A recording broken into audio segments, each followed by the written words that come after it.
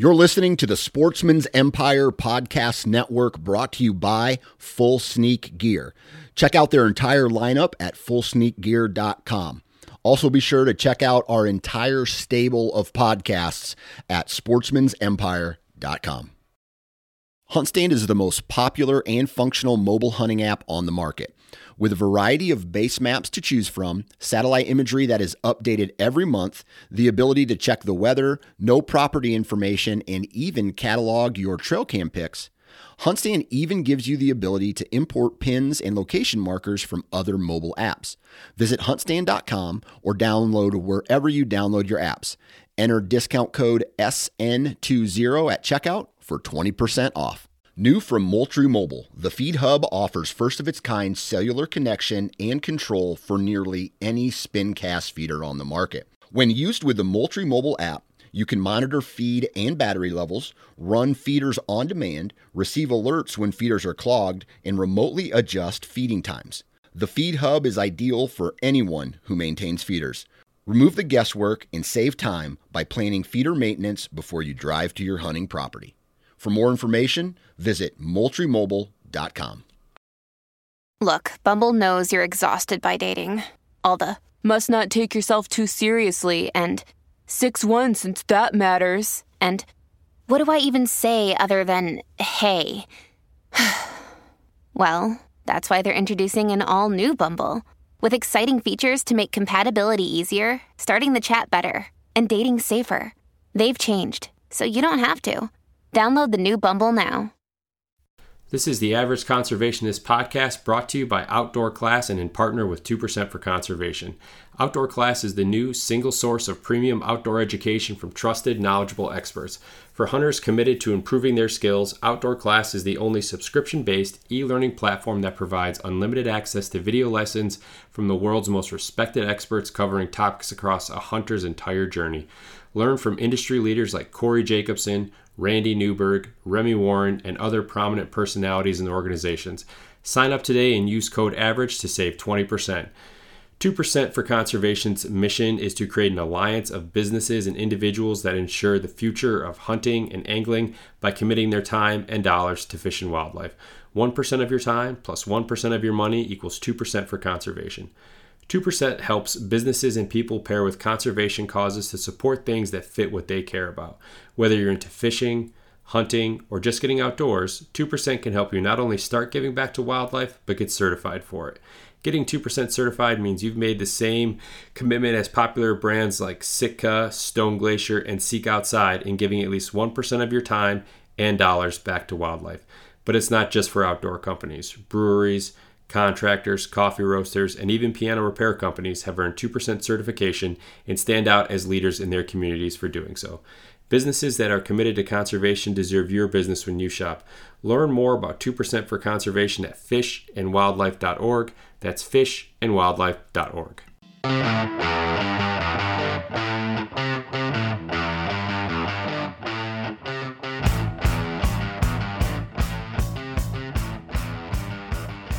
Ladies and gentlemen, good morning. Welcome back to the Average Conservationist podcast, and I'm your host, Marcus Ewing. Today on the podcast, I'm joined by Mark Jones, and Mark is the owner and founder of newly 2% certified Citrus Arrow Coffee, and they are based out of San Diego, California. And Mark and I get to kind of hash things out a little bit, really as it pertains to his upbringing, where really that love, that relationship that he has with the outdoors, where that came from, how that started, at a pretty young age, and really how he's been able to kind of carry a lot of the same sentiment, the same beliefs, as an adult, that he had as a kid and when he was first introduced to the outdoors. So it's really cool to see things kind of come full circle. And now that Mark is in a position to have his own company, to give back to conservation, it's certainly something that he's very passionate about, and you can definitely hear that throughout the conversation that we have. We also talk about, obviously, Citrus Arrow and all the different brands, the different types of coffee that they're offering, what really separates them from some other things out there, and why using sustainable practices with some of their partners is really important to them, and why they hope that their customers see the importance of that as well. So really great episode with Mark. Lots of laughs. So episode 113, Mark Jones. Enjoy. Today's episode is going to be brought to you by my friends over at Hardside Hydration. If you're looking for a rugged and dependable hydration setup for the backcountry, you need to visit hardsidehydration.com and check out their swig rig. And what the swig rig does is it converts any Nalgene bottle into your new hydration setup. So it's going to give you an option that's easy to clean, it's easy to access, and you're always going to have peace of mind that your hydration setup isn't going to fail. And one of the cool things about the swig rig is, let's say you're just on a hike, around home, or if you are in the backcountry, you want to run a powdered drink, something like that, something aside from water, trying to help give you that little hydration boost. The swig rig is super easy to clean, dishwasher safe and friendly, and you don't have to worry about, the mildew and all that building up because it doesn't dry out. So awesome product. Head over to Hardside Hydration. Check it out. Mark Jones, welcome to the show. How are you today? Hey, I'm good. I really do appreciate you guys taking time and having me on the show. I really do. It means a lot. Yeah, absolutely. No, it's always exciting when I see 2%, make an Instagram or a post somewhere on social media announcing that there's been another company or organization that's decided to make that commitment. One, it means that I get to keep doing the podcast for at least another week. But then it also means, that there's other companies out there that really see the value in giving back to conservation. And, that's something that certainly excites me. There are companies out there. Every month we see sort of an emphasis on a new cause. And, companies kind of, they tend to come and go, sell their products. But there are companies out there that have a real commitment to certain causes. Yeah, it's refreshing, isn't it, to see that they don't just go away, like you just mentioned, that they're in it for the right reasons, and maybe not for the marketing side of things, I guess, that Jared and I have talked about in the past, but they're they really value the outdoors, and that's kind of the beauty about 2% for Conservation, right? Is it's such a wide umbrella or a wide net in terms of conservation. So you can, support, really anything that you would like, as long as it kind of pertains to the outdoors in some way, shape, or form. And that is good enough for them, right? You don't have to just commit to one of the 3 or 4 or 5, kind of big organizations that are out there. You can, find what you care about and what fits your agenda. You're right. The flexibility is key in that, in order to remain committed, you have to kind of follow your passion and not someone else's passion. Although the two may intersect at some point, but, you really want to get involved in those things that you're passionate about and will remain passionate about. Yeah, no, you're absolutely right, because if it's not something that you're fully committed to, it's going to be very easy to kind of give up. When maybe things get tough, or you just it's been a bad month in sales, or whatever. I mean, there's a million reasons, right? It could be very easy to give up. So, right. So, Mark, before we kind of get into your company, Citrus Arrow Coffee, here, tell me a bit about yourself and really what's kind of led you, to us sitting down today. Yeah, I'll give you the biography, and then you can take from it, what you will. All right. Born and raised in Northern California, which is much different than Southern California and San Diego. But born in the city, and, if you know anything about the city, San Francisco, you'll know that it's deep blue with an emphasis on, taking care of your fellow man and, take care of this planet that we inhabit. And then from there, we kind of moved up north. From a city life into the country. Sebastopol, California is where I ended up going to high school. And that's really, really rural. And so I was never inside, which is easy because, at the time, I think the video game Pong had just come of age. And so, other than books, there was nothing for me inside, except, complete and undivided attention to my parents. As an only child. And so, nobody wants that. So, you got to go outside and, kind of make your own adventures. And so, within that environment up there, I managed to, I started running, started hiking, started riding a bicycle. And when you can be mobile like that, it is freaking amazing what you can see up there. If you just slow down a little bit, take your time on a bike, I mean, some of the things you'll see will just blow your mind. And then from there, I always had a passion for the oceans because my grandfather was a fisherman, so I was always around the ocean. And then I was one of the first members of I don't know if they're still around, but the Cousteau Society, Jacques Cousteau. Okay.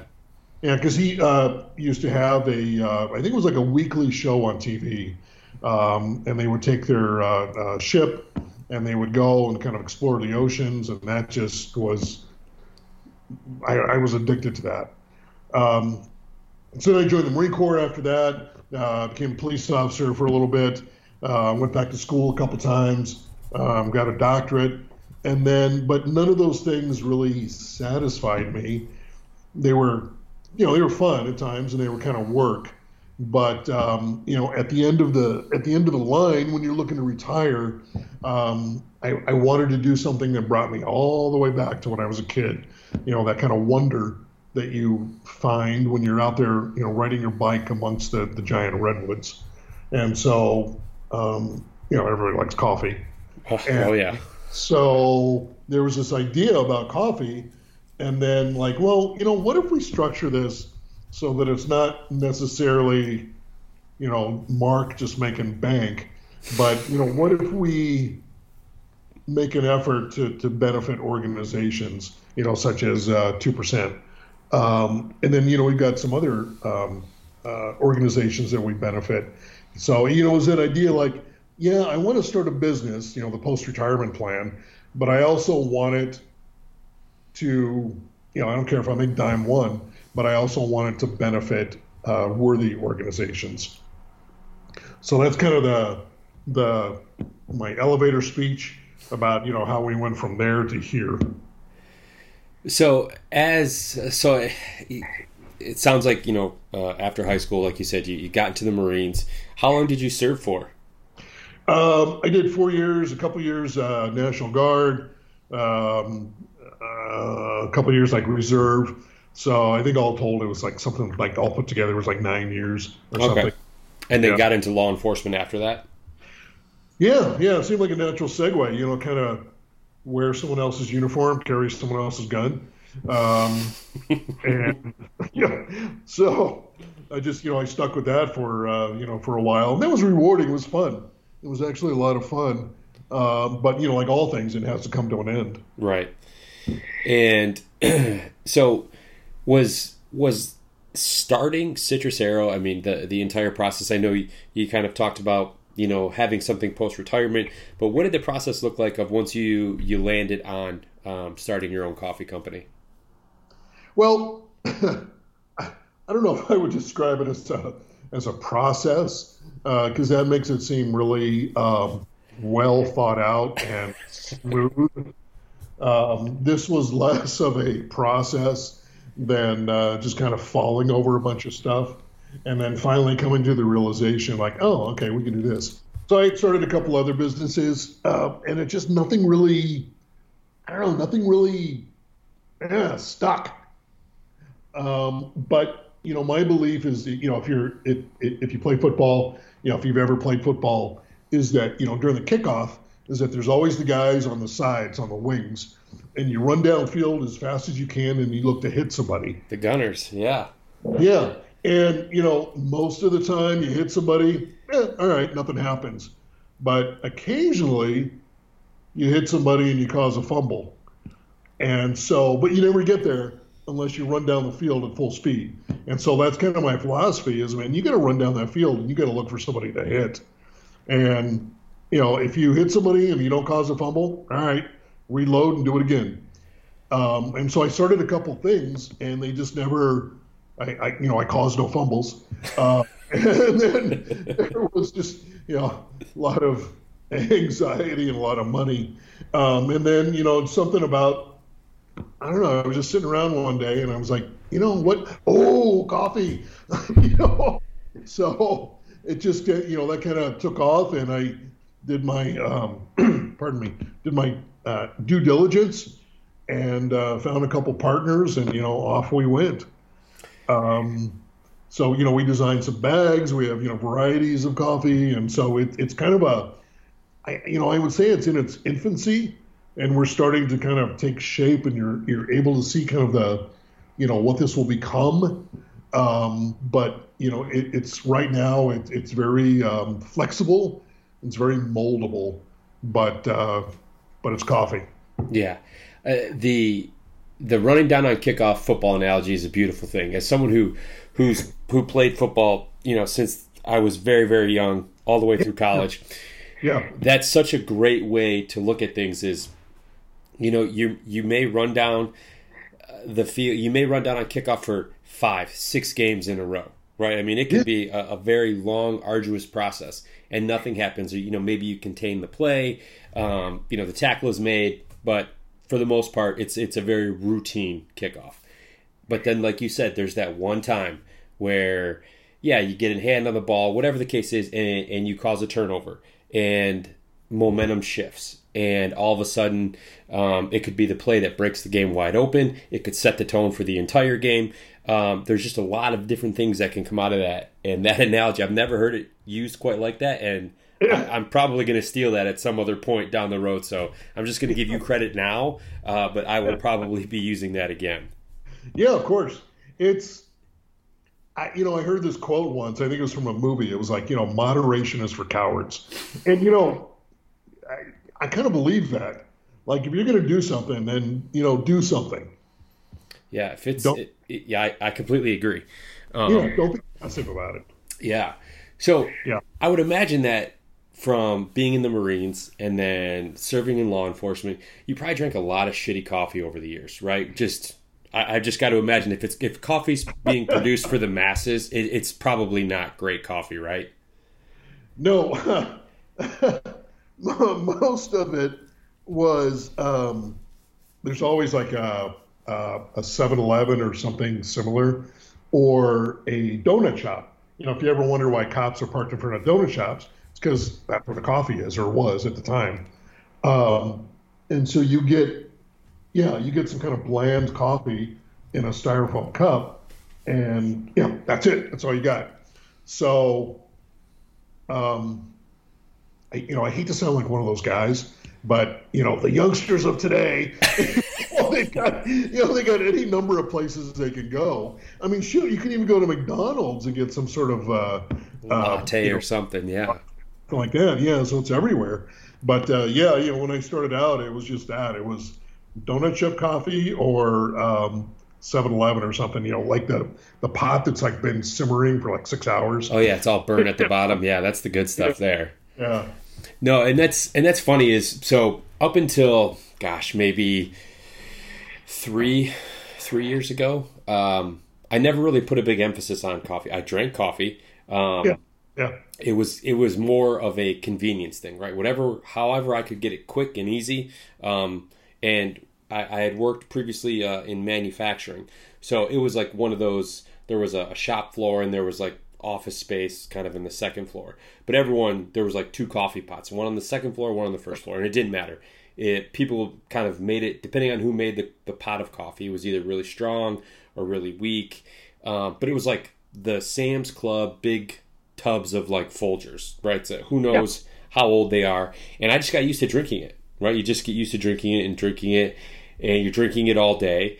And then, again, a few years ago, someone introduced me to like drinking pour over coffee, grinding my beans. And I was like, oh my gosh. Like, I feel like a snob now that I do it that way, but it's insanely it tastes insanely better than, the other way. And I can't go back. And like I said, sometimes I feel like a snob about it, but it is what it is. I want to enjoy my coffee at this point in life.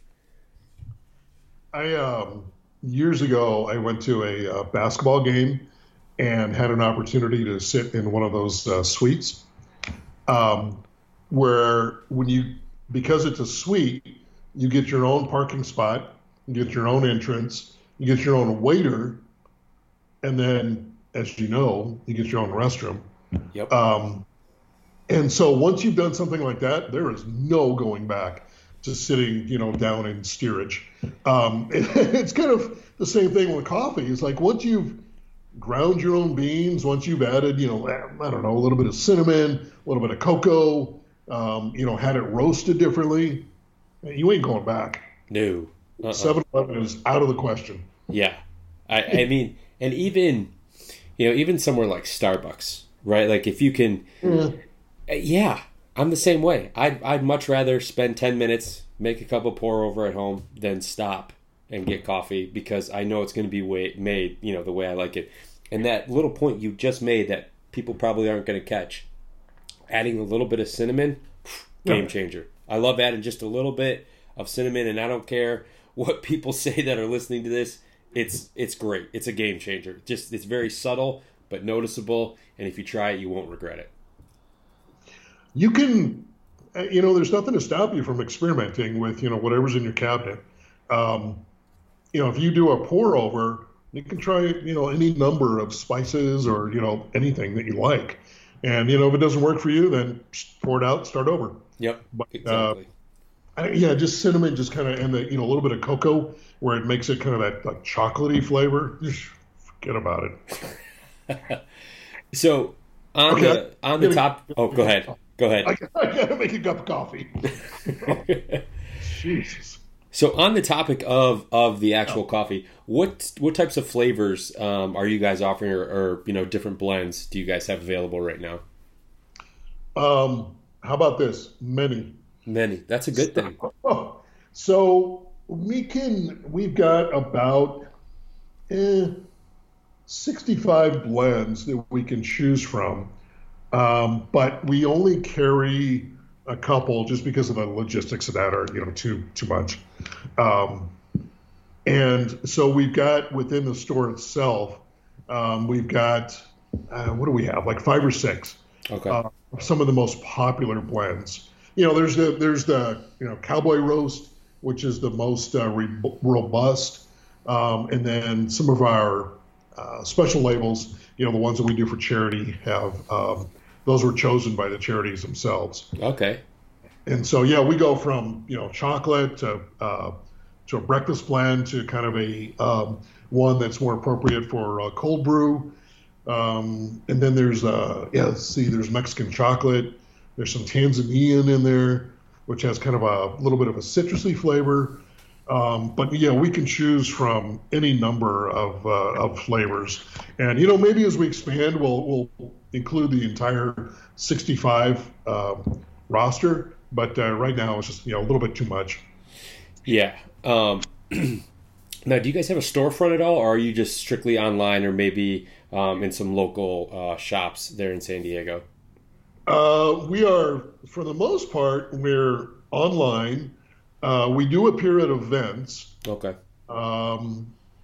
And I don't know if we will ever get into having an actual storefront, but we would like to break into offering our product at a variety of restaurants and stores here in San Diego to make it more available and, give people more chances to kind of support their favorite charities if they so wish.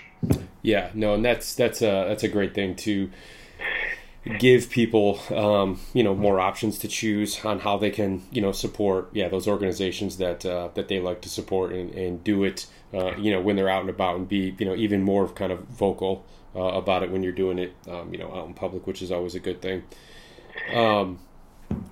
So have you, well, I saw on the website there about using like sustainable practices with the growers and everything that you guys are working with. And I see that with certain companies, whether it's coffee or otherwise. But in this particular instance, what does sustainable kind of really refer to when it comes to roast or to the beans and everything like that? So you mentioned Folgers, and I don't want to impugn anyone's business practices, but or Starbucks. But depending on your politics, you may or may not like this. But some of those places are I think they tend to be kind of slash and burn with their growers. And we work with, and our roasting partner works with growers that receive a fair amount. They receive market amounts for their product, and we make sure that that word sustainable means that we're not just slashing and burning. Is that for every plant that we kind of burn through, that on the back end there are other plants planted.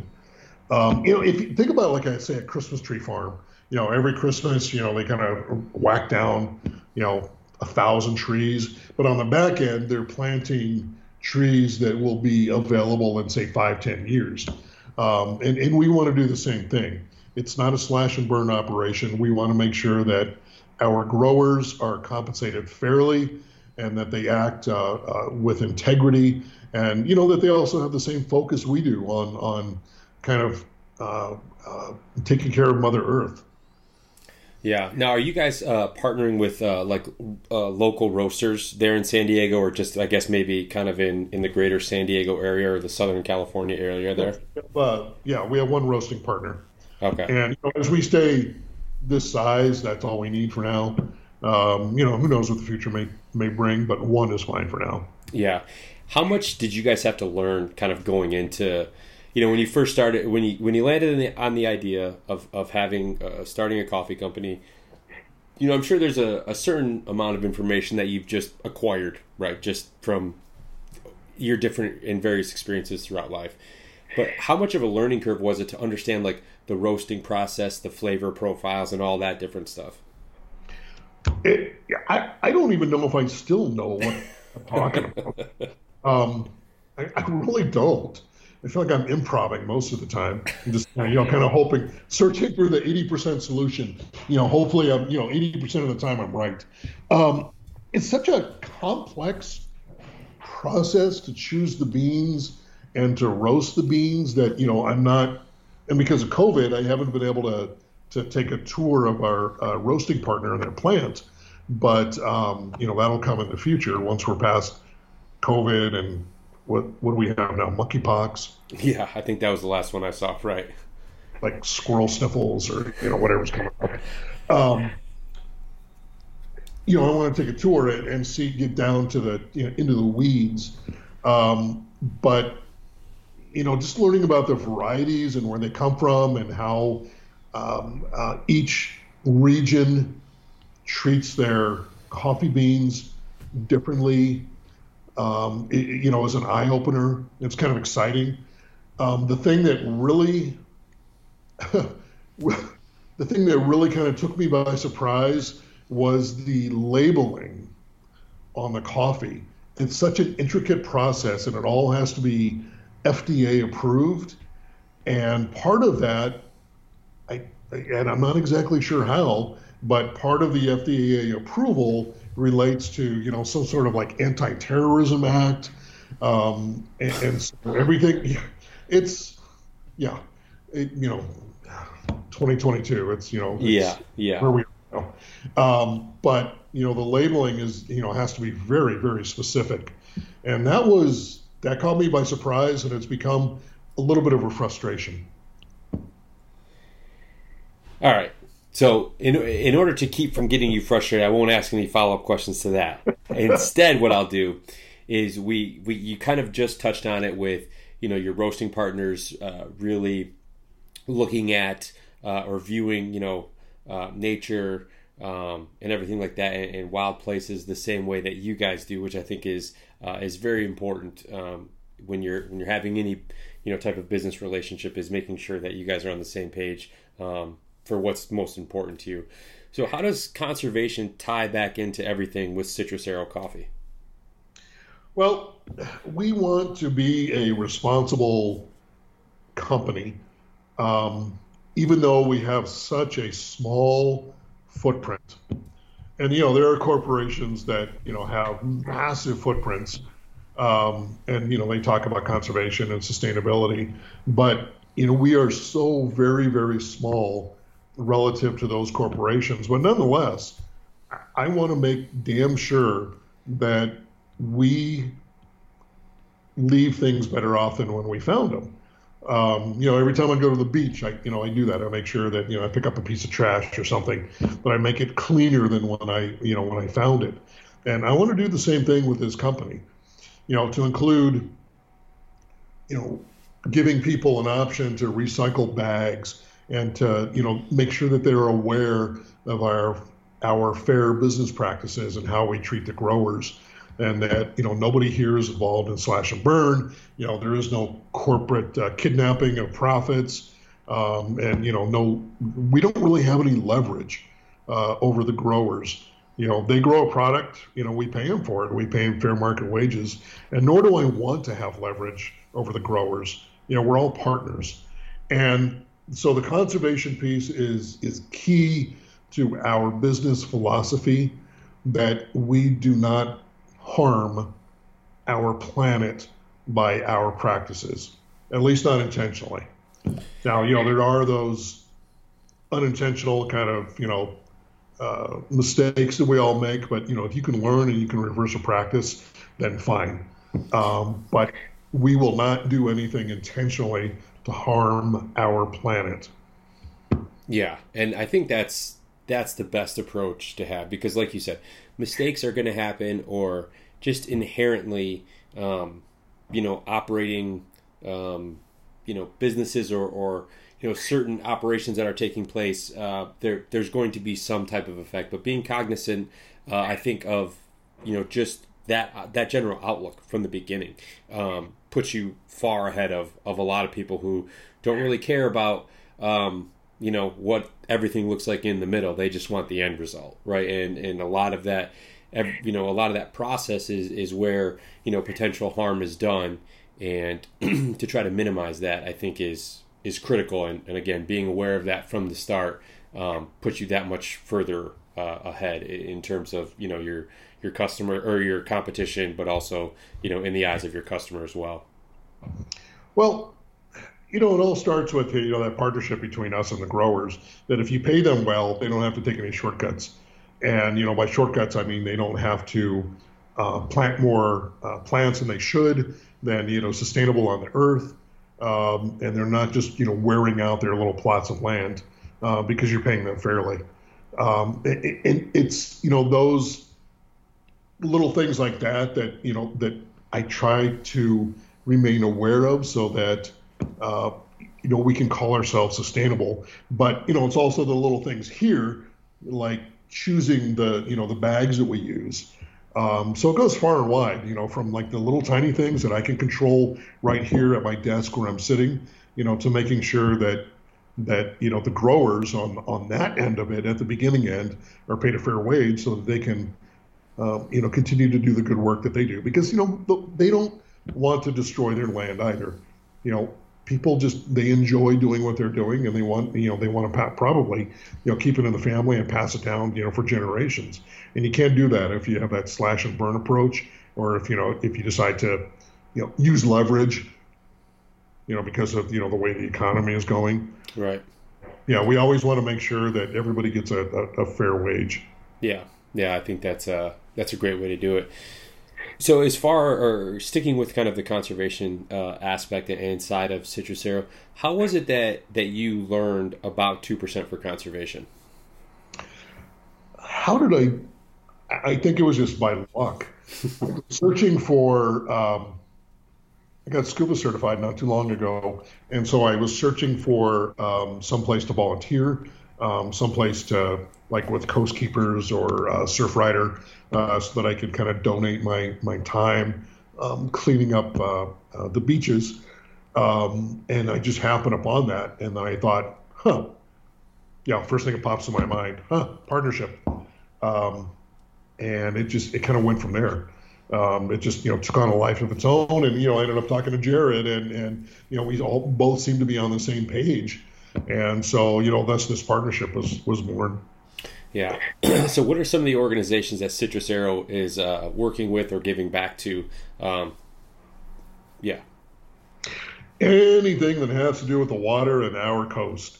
So there's Birch Aquarium down here. UC San Diego has the Scripps Oceanography, and they host Birch Aquarium, which is, if you never, to those people listening, if you've never been to San Diego, other than, say, the tourist areas, you should take some time and go see Birch Aquarium. It's much, much smaller, but it's much more user-friendly. And depending on the day you go, many of the students there at UCSD act as kind of docents, and they have exhibits, and they'll teach your children and you about, what's just right there, in the water, just, 100 feet from you. They'll talk about sharks and, the value of sharks and conservation. And they'll talk about, all of the kind of native flora and fauna that are on our coast. So you can't overlook something like that. I mean, I know it's fun to go to SeaWorld, and, we all have our politics about SeaWorld.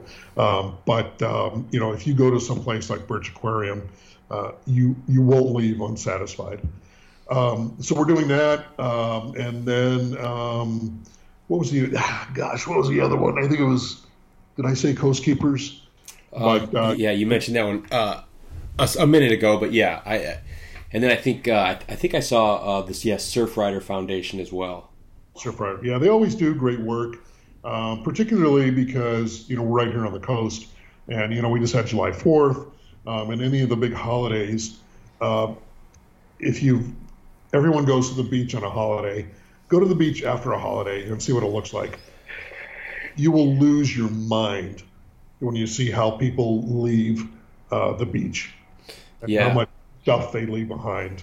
Yeah, we have a great chapter, local chapter of the Surfrider Foundation that I've just started kind of like reading up on more here in Michigan, because obviously with the Great Lakes and everything like that, and such a kind of pristine body of water, or just water system in general. And they do incredible work. And it was, I think, just like you mentioned, shortly after the 4th of July, where, everyone wants to be near the lake. They want to be on the water, whatever the case is. And the destruction that comes kind of immediately following that, it's immense, I guess. I don't even know how to quantify it. Yeah. I will tell you that it's disappointing. It's frustrating. It's depressing, and it just, you stand there on the beach and you look around, and I mean, I don't mean to be too cliche, but a tear almost comes to your eye, when you look at the destruction that man has wrought upon what was hours ago, just this this beautiful monument to earth and to the to nature, just destroyed. Yeah, it is. It's heartbreaking, because you see it, I mean, from coast to coast, right? Whether it is the oceans, whether it's the countless inland lakes, rivers, streams, whatever it is, the carelessness of people sometimes that use those to recreate, or gosh, even if they are, even if it's not, or recreating from like an outdoors or like a fishing standpoint or something like that. Maybe they're just going for, a ride on the kayak, or, canoe, or out on the boat or something like that. And, something flies out of the boat, or they just decide they don't want to keep something in the boat. So they, purposely discard of it that way. And they don't understand, right? At some point along the line, they either witnessed or were told that was an acceptable practice, right? And never thought to question it or anything else. So that's just kind of what they do. And it's a really terrible cycle that just kind of continues to repeat itself. And so many things that end up in the water and they float to the bottom. The fish are not averse to giving it a try and seeing if it's food. And so, it becomes kind of a chain reaction. When a fish may eat something that's unhealthy for them and kill the fish, and then, some predator eats that fish, and then so on and so forth. But it's not all gloom and doom, because there are people who take time the day after July 4th, the day after Memorial Day, the day after Labor Day, and they go out to the beaches and they bring a depressing number of trash bags, and they walk the beaches and they clean it up for people who couldn't clean it up for themselves. So there's always somebody that steps up to take responsibility when the person who left that wrapper or that plastic bottle on the beach won't take responsibility. But, how long will that last? Yeah, that's true. That's a very good question. So, growing up, essentially, kind of, in your more formidable years in Northern California, there, and I think you said was it a grandfather who was a fisherman? Yeah, my grandfather. They had a tuna boat, so they used to go down to Mexico. But then in his later years, we just it's kind of funny because we just went out on San Francisco Bay in a almost like a rowboat. And San Francisco Bay is, it's there's, pretty wicked currents, and, it's very choppy because it's always windy there. And then the the fog burns off like 11 o'clock in the morning, and it comes right back at 3. So it's not really a what I call a user-friendly environment. But, we were out there just, having fun. What did I know? I was a kid. Yeah. You just follow along, right? And you trust that your parents or grandparents or someone older than you has your best interest at heart, and whether that is actually the case or not, right? Yeah. So, but I had a love of the oceans, and so that's exactly where I wanted to be. Was out there, with the salt spray in my face, and trying to outrun container ships and stuff like that. I'm in the Midwest. I grew up in the Midwest. I've certainly been to the ocean. I've been to the Atlantic, the Pacific. I've spent some time in, when I say spent some time, like vacations or things like that in California and in Florida, and just so I've gotten to experience the ocean, and I had this this jealousy of people who grow up with kind of unlimited access to that, right? Because I feel like they just have this deeper connection to water when you have the ocean right there. I mean, I grew up in lakes, so I certainly understand that and love, lakes, but there's just something kind of, what's the word? Like something kind of mysterious, right, about the ocean, just the vastness of everything. And when you grow up in there, you just seem to kind of have this relationship, this unspoken bond with the water that I've always been kind of jealous of. Did you have something like that growing up? Always. We up there was a I don't know if they've renamed it, but there was a place called was it Marine World or something similar up there. And my dad, when he worked for this company, they always used to have kind of a summer picnic there, and we would go, and I would spend literally 8 hours at the dolphin pool, just kind of hanging out, just watching, admiring, kind of, and it's going to sound weird, talking to them, but, forming a bond and communicating. And so, when I'm in the water, as a scuba diver or kayaking, I don't have any fear, because the symbiotic relationship of the ocean and where you fit into it. And, to me, they're all my friends, which sounds like a kind of a childlike way to look at it. But without that childlike way, I wouldn't feel the same way about the oceans as I do, and I wouldn't take care of the oceans the way that I do. And so, when I'm diving and I go under the water and you see everything underneath the water, I feel like I'm in my living room, with my friends. But I don't think it's funny, because you made a really good point there where you said it's kind of like this childlike relationship or belief in the relationship that you have. but that relationship is also what makes you so comfortable, which makes you, you know, really have a full understanding of, like you said, how you fit in to that, you know, that world, into that kind of whole being. And I think that's such a great way to look at it. Is not, you know, just because you're older in age doesn't mean that you have to believe something different than what you grew up believing, because it makes you feel comfortable. It makes you, you know, have an appreciation for it. And, you know, a lot of times we lose those appreciations for things as we get older, more mature, whatever the case is. But something like that, it's kept you in a headspace to respect and appreciate the ocean and all that it has to offer. And I think that's a great way to look at it. Well, I mean, you know, you can't be like foolish and just, you know, disregard all safety measures. Right. You know, I'm going to go ride a great white shark, but yeah, we're not Aquaman out here. You just, you know, you understand how things work. You know, you've got your, you know, your eyes open, and certainly you can see the signs if something is about to go south. But you know, what I tell a lot of people is when you're in the water, that if you act like prey, they will treat you like prey. And that means something different for everyone. But, you know, when you're out there in the water just kind of soaking everything in, they will allow you to soak everything in. It's almost like they know.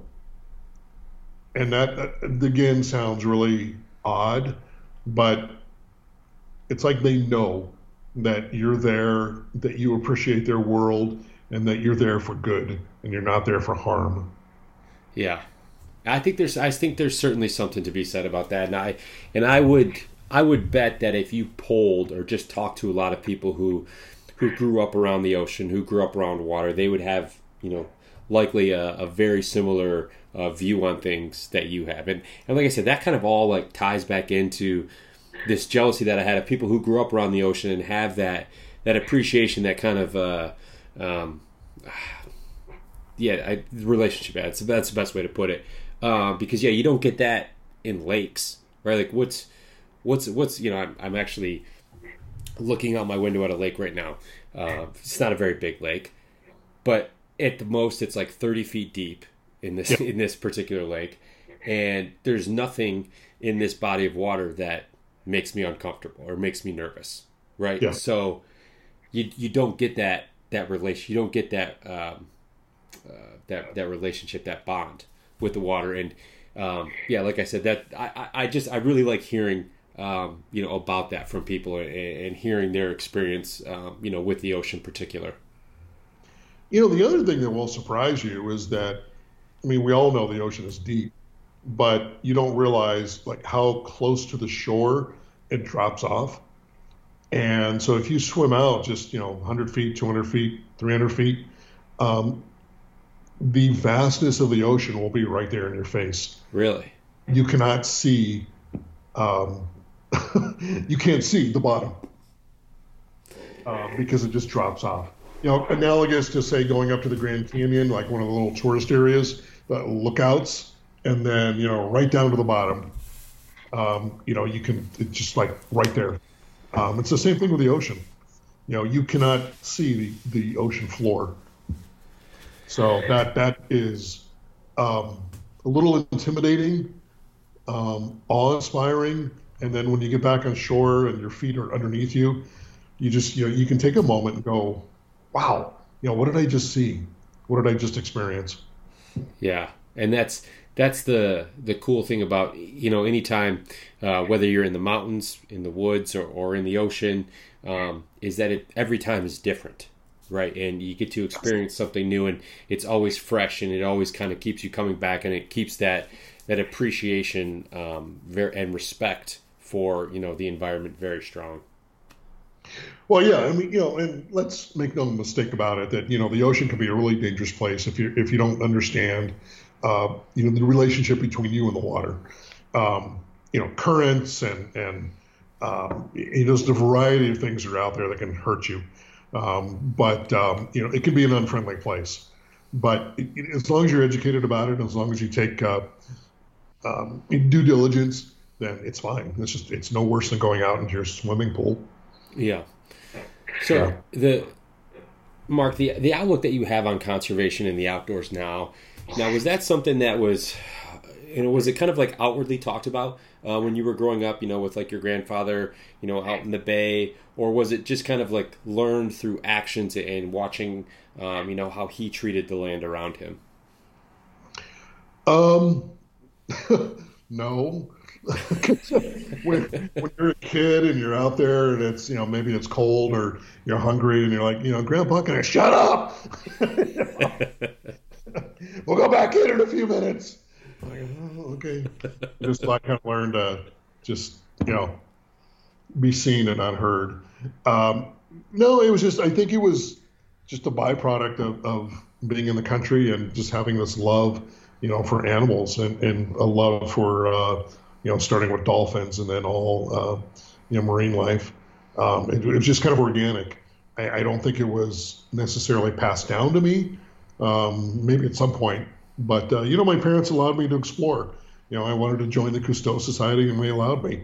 They went to do their picnic thing at the aquarium thing, and, they allowed me just to hang out for 8 hours at the, at the dolphin pool. So, I guess they kind of passively encouraged me, but it took hold. And, even today, I could go and just hang out for 8 hours at the dolphin pool and just, communicate and talk and just have a good time. Yeah, that's a great thing. I hope that, as I get older, and as, certainly as my kids get to the point, where I'm at in my life now, that they have, built and established this, same love for the outdoors and the same relationship and passion for protecting it, because, you can tell it doesn't have to go away. That doesn't have to change as you get older. It may look a little bit different, but the relationship and the respect and the understanding and all of that is something that really shouldn't change, and you hope that it doesn't as you go forward. You realize, I think, when you get older that all of a sudden you've got the power to do something like start a company that has a focus on conservation. And so you have more tools in your toolbox that you can wield. And when you're a kid, you may not have that kind of social capital to build a business, but, just kind of let that love blossom and, maybe it turns into something. Yeah, that's very well put. So, Mark, as we're kind of getting towards the end here, do you have, I guess, just from a personal standpoint, any big trips or anything like that as far as, maybe fishing trips or, some camping trips, or I'm not sure if you're a big hunter or anything like that, any trips like that you've got on the horizon that you're looking forward to? Heading up to Yosemite in October and do some hiking up in Yosemite, which is one of my favorite places. And then the other thing that I've thought about is there's the, from Tahoe all the way to Yosemite is the John Muir Trail. Mm-hmm. And I'm kind of kicking that around, whether I want to take some time and because it's a 6, 7, 10-day trip to do the entire trail. But it's a once in a lifetime thing. It takes you through, I think, Mount Whitney and the peak of Mount Whitney. So it's no, kind of spur of the moment thing. This is something where you have to train and you have to make sure that your body is ready. But, you put yourself out there in nature and, let's see what happens. So that may come to fruition, but for sure, repeated trips to Yosemite. Oh, yeah. Yosemite is one of those national parks that I've not had a chance to visit, but is definitely on my list. California, it's one of the great things about the state is just the variety of outdoor activities that you can get into. There's obviously the mountains, there's the ocean.